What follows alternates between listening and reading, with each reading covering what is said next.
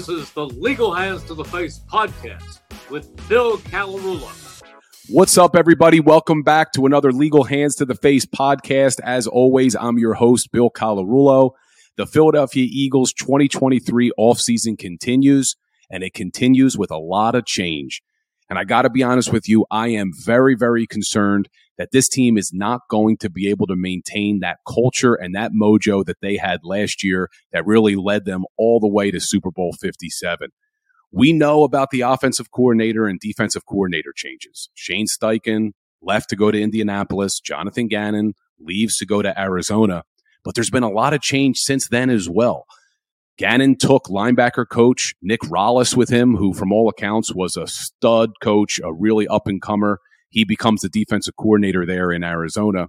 But the guy that I thought was going to be named the next defensive coordinator for the Eagles, Denard Wilson, is also gone now.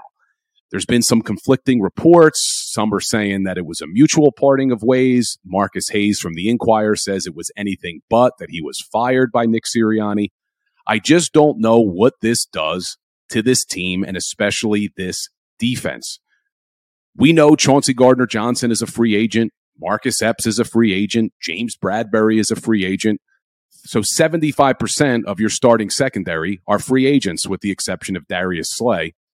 And Darius Slay goes to Twitter and he says he really hopes Denard Wilson gets his chance as the coordinator for the Eagles. This was before they hired Sean Desai. And Chauncey Gardner-Johnson backs him up, says, I hope he does too. So he clearly is a player coach. He's clearly a favorite in that room. He was the secondary coach. He was the passing game coordinator for that defense. But the Eagles decide to go in a different route. And I'm a little bit surprised by it. They go and they hire Sean Desai from outside the organization. Sean was a assistant in Seattle. Before that, he was with Chicago for a really long time. Does have some Philly roots, coached at Temple.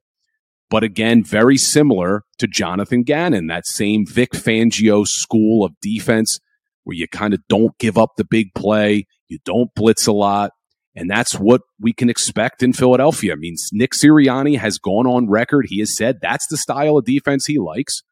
And outside of the Super Bowl, love or hate the Jonathan Gannon defense last year, they had a lot of success. They had 70 sacks in the regular season. They had the most sacks since the 1984 Chicago Bears, so they did have a lot of success. Now, it was frustrating to sit there and watch that defense get picked apart by Patrick Mahomes, and in the season before, get picked apart by every top quarterback they've ever faced. Well, we can maybe expect more of the same with Sean Desai, but we can go on in debating defensive schemes and defensive styles. What I'm concerned about is, does this hire affect the culture? Does it affect that locker room? And now there's reports that the Eagles are considering bringing in Matt Patricia as a defensive assistant to coach linebackers. I will lose my mind. I'm already concerned about the culture, and you want to bring in a guy who there are stories about from our own captain, Darius Slay, as being anything but a player coach by having zero ability to relate to players or connect with players. And it just shocks me because Nick Sirianni talks constantly about culture and connecting more than just football. And he goes out of his way to connect with every single player. So I'd be shocked if they brought in a guy like Matt Patricia, especially with all of the change that they now are going through. Gannon's gone. Rollis is gone. Denard Wilson is gone. So I can't imagine you bring in a guy like Matt Patricia, but I'm hoping that these reports are just that. They're just reports, and it doesn't happen. But can this team, who had such a great culture for the past 2 years and really rode it to the Super Bowl, can they overcome this?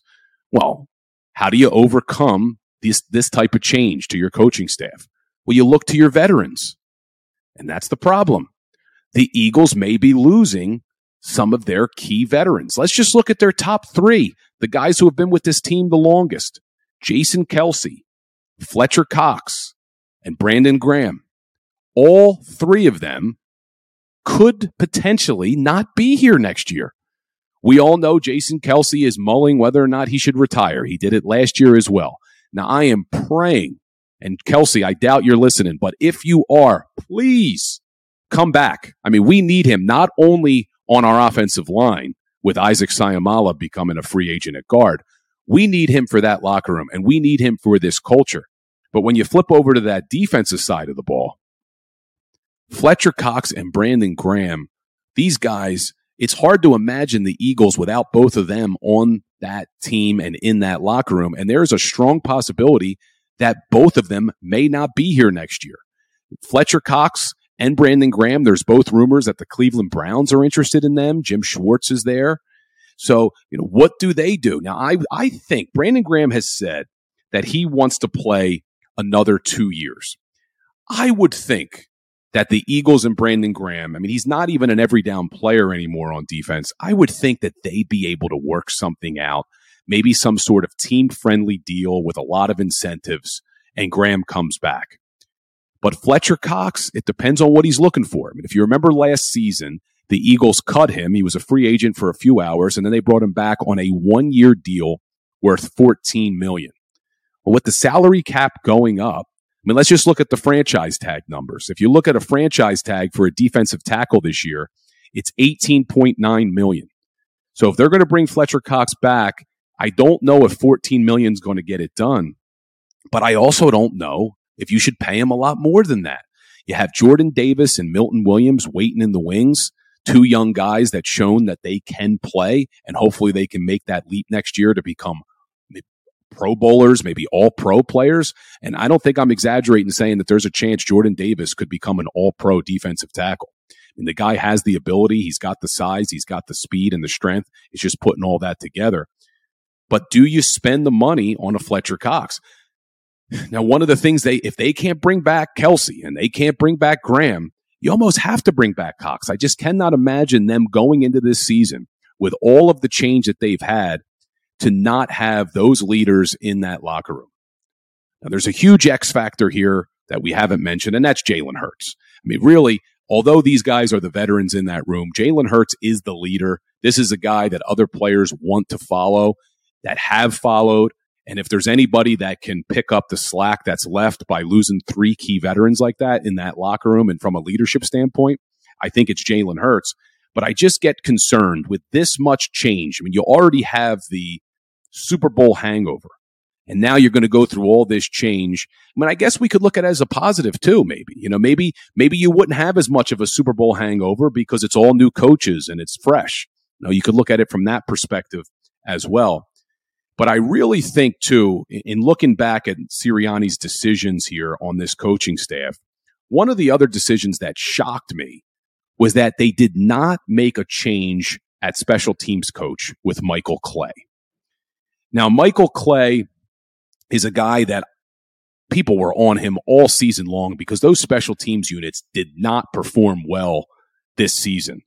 Their punting was very below average. Their kickoff returns were below average. They're, in that Super Bowl, I don't even want to talk about it. We all know what happened in that Super Bowl. But they not only do they bring Michael Clay back, they give him an extension and a raise.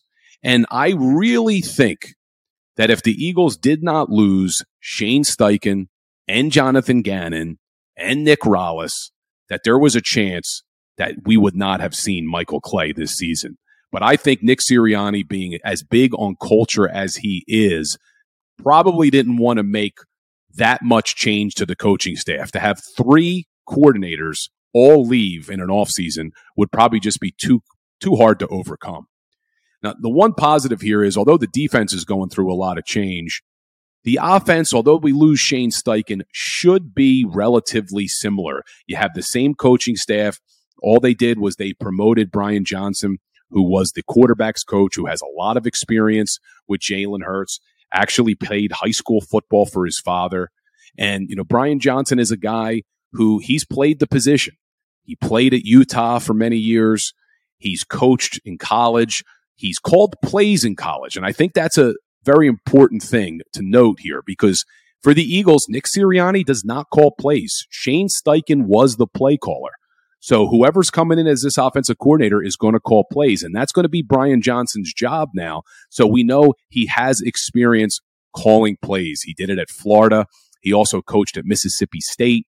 So this is a guy who's been around for a long time, never called plays in the NFL. In fact, the only team he's ever worked for in the NFL is the Philadelphia Eagles. But I'm hopeful with his experience and his relationship with Jalen Hurts that they're going to be able to not miss a beat.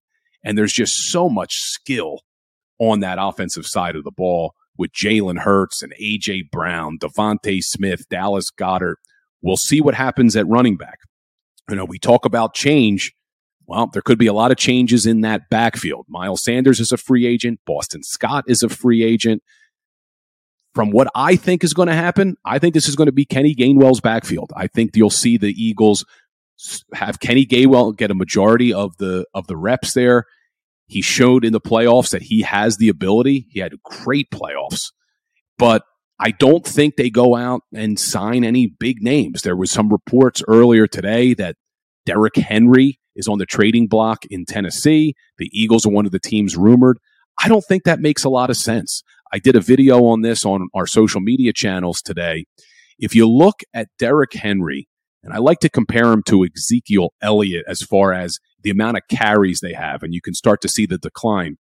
Ezekiel Elliott is actually 2 years younger, well, about a year and a half younger than Derrick Henry, but both of them have 1,900 carries in their career.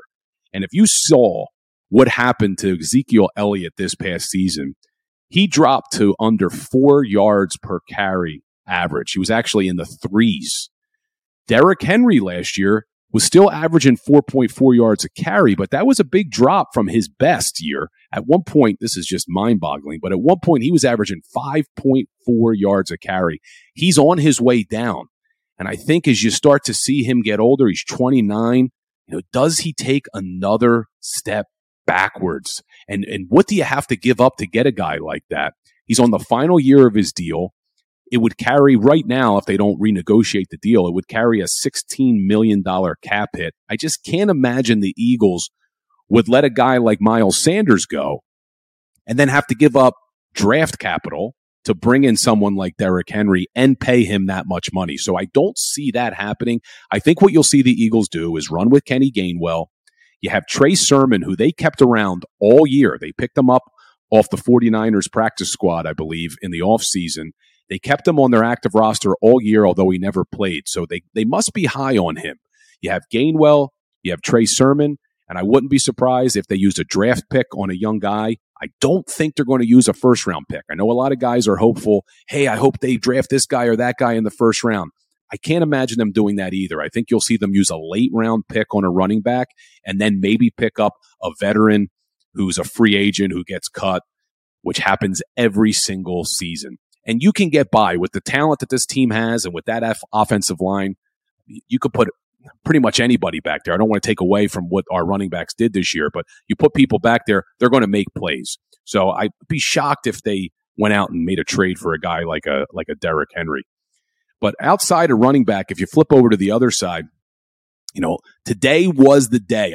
I'm filming this on Tuesday, March 7th, and today was the deadline for franchise tags. If the Eagles were going to use a franchise tag, I've been saying for the past couple of weeks that I did not think the Eagles would use their franchise tag. They haven't used their franchise tag since 2012 with Deshaun Jackson, and they were able to enter into a deal before the tag even became effective back then. They don't like using the tag.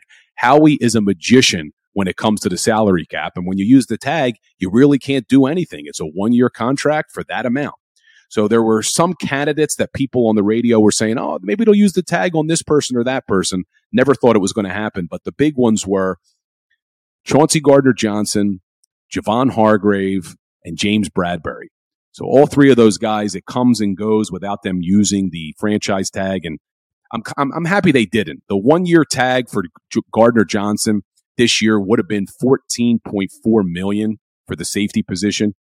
For Javon Hargrave at D tackle, it would have been $18.9 million. And for James Bradbury, a corner, it would have been $18.1 million. Not that the annual numbers are that crazy, but it just prevents you from being able to get creative with how you structure those deals. So I'd be shocked if they used it, and they didn't. So they did not use the franchise tag again. So we're now going on 11 years since the Eagles have used the tag. So a lot of other teams used the tag, though. The Giants used the tag on Saquon Barkley. The Dallas Cowboys used the tag on Tony Pollard. So we will see what happens. And then the big one, the Baltimore Ravens used the tag on Lamar Jackson. So we'll see what happens there. They did not use the exclusive tag. So other teams now have the ability to negotiate with Lamar Jackson. Some interesting things down there in Baltimore. If you like following the business of the NFL, what I do enjoy that a lot. This is interesting. This is really, really interesting. And Jalen Hurts, still waiting for him to get his new contract, but some other chips have fallen. You know, he's sitting back waiting for some of these guys, these other quarterbacks to get their deals, and some of them came in. Geno Smith gets 3 years, $75 million. Derek Carr, 4 years, $150 million for the New Orleans Saints. Not a bad place for him to go there. I mean, that NFC South is wide open. Brady's gone. There's really no other stud quarterbacks in that division, so he's got a chance to really make some noise there in New Orleans. And then breaking news right before I came on to record this, Daniel Jones enters into a 4-year, $160 million deal with the Giants. So that's an average of $40 million a year. So I'm on record a couple weeks ago saying I think Jalen Hurts is getting $50 million a year, and I stand by it in light of the way these other contracts are coming in. And it also looks like the Giants are going to stay in mediocrity for a lot longer. I mean, as an Eagles fan, maybe I'll come back to eat these words. I'm hoping not, but I love that they re-signed Daniel Jones. I love that they're going to franchise tag Saquon Barkley, because I think that they will just they'll be good, they'll be decent, but they're not going to be great, and they're never going to be better than the Jalen Hurts-led Eagles. It's just not going to happen. Jalen Hurts is a better quarterback. So as long as we can put talent around Jalen Hurts, I think we're going to perform a lot better than the New York Giants, especially when they're paying Daniel Jones $40 million a year. So I'm happy with that. I'm very happy with that. But guys, as always, if you like the podcast, please like, subscribe, review us, but check us out on Instagram, TikTok, YouTube, Facebook, and Twitter. We're posting daily content there. We're posting videos, keeping you guys up to date. And if there's anything you want us to talk about, feel free, hit us up on one of those social media channels. Shoot me an email, bill@legalhandstotheface.com.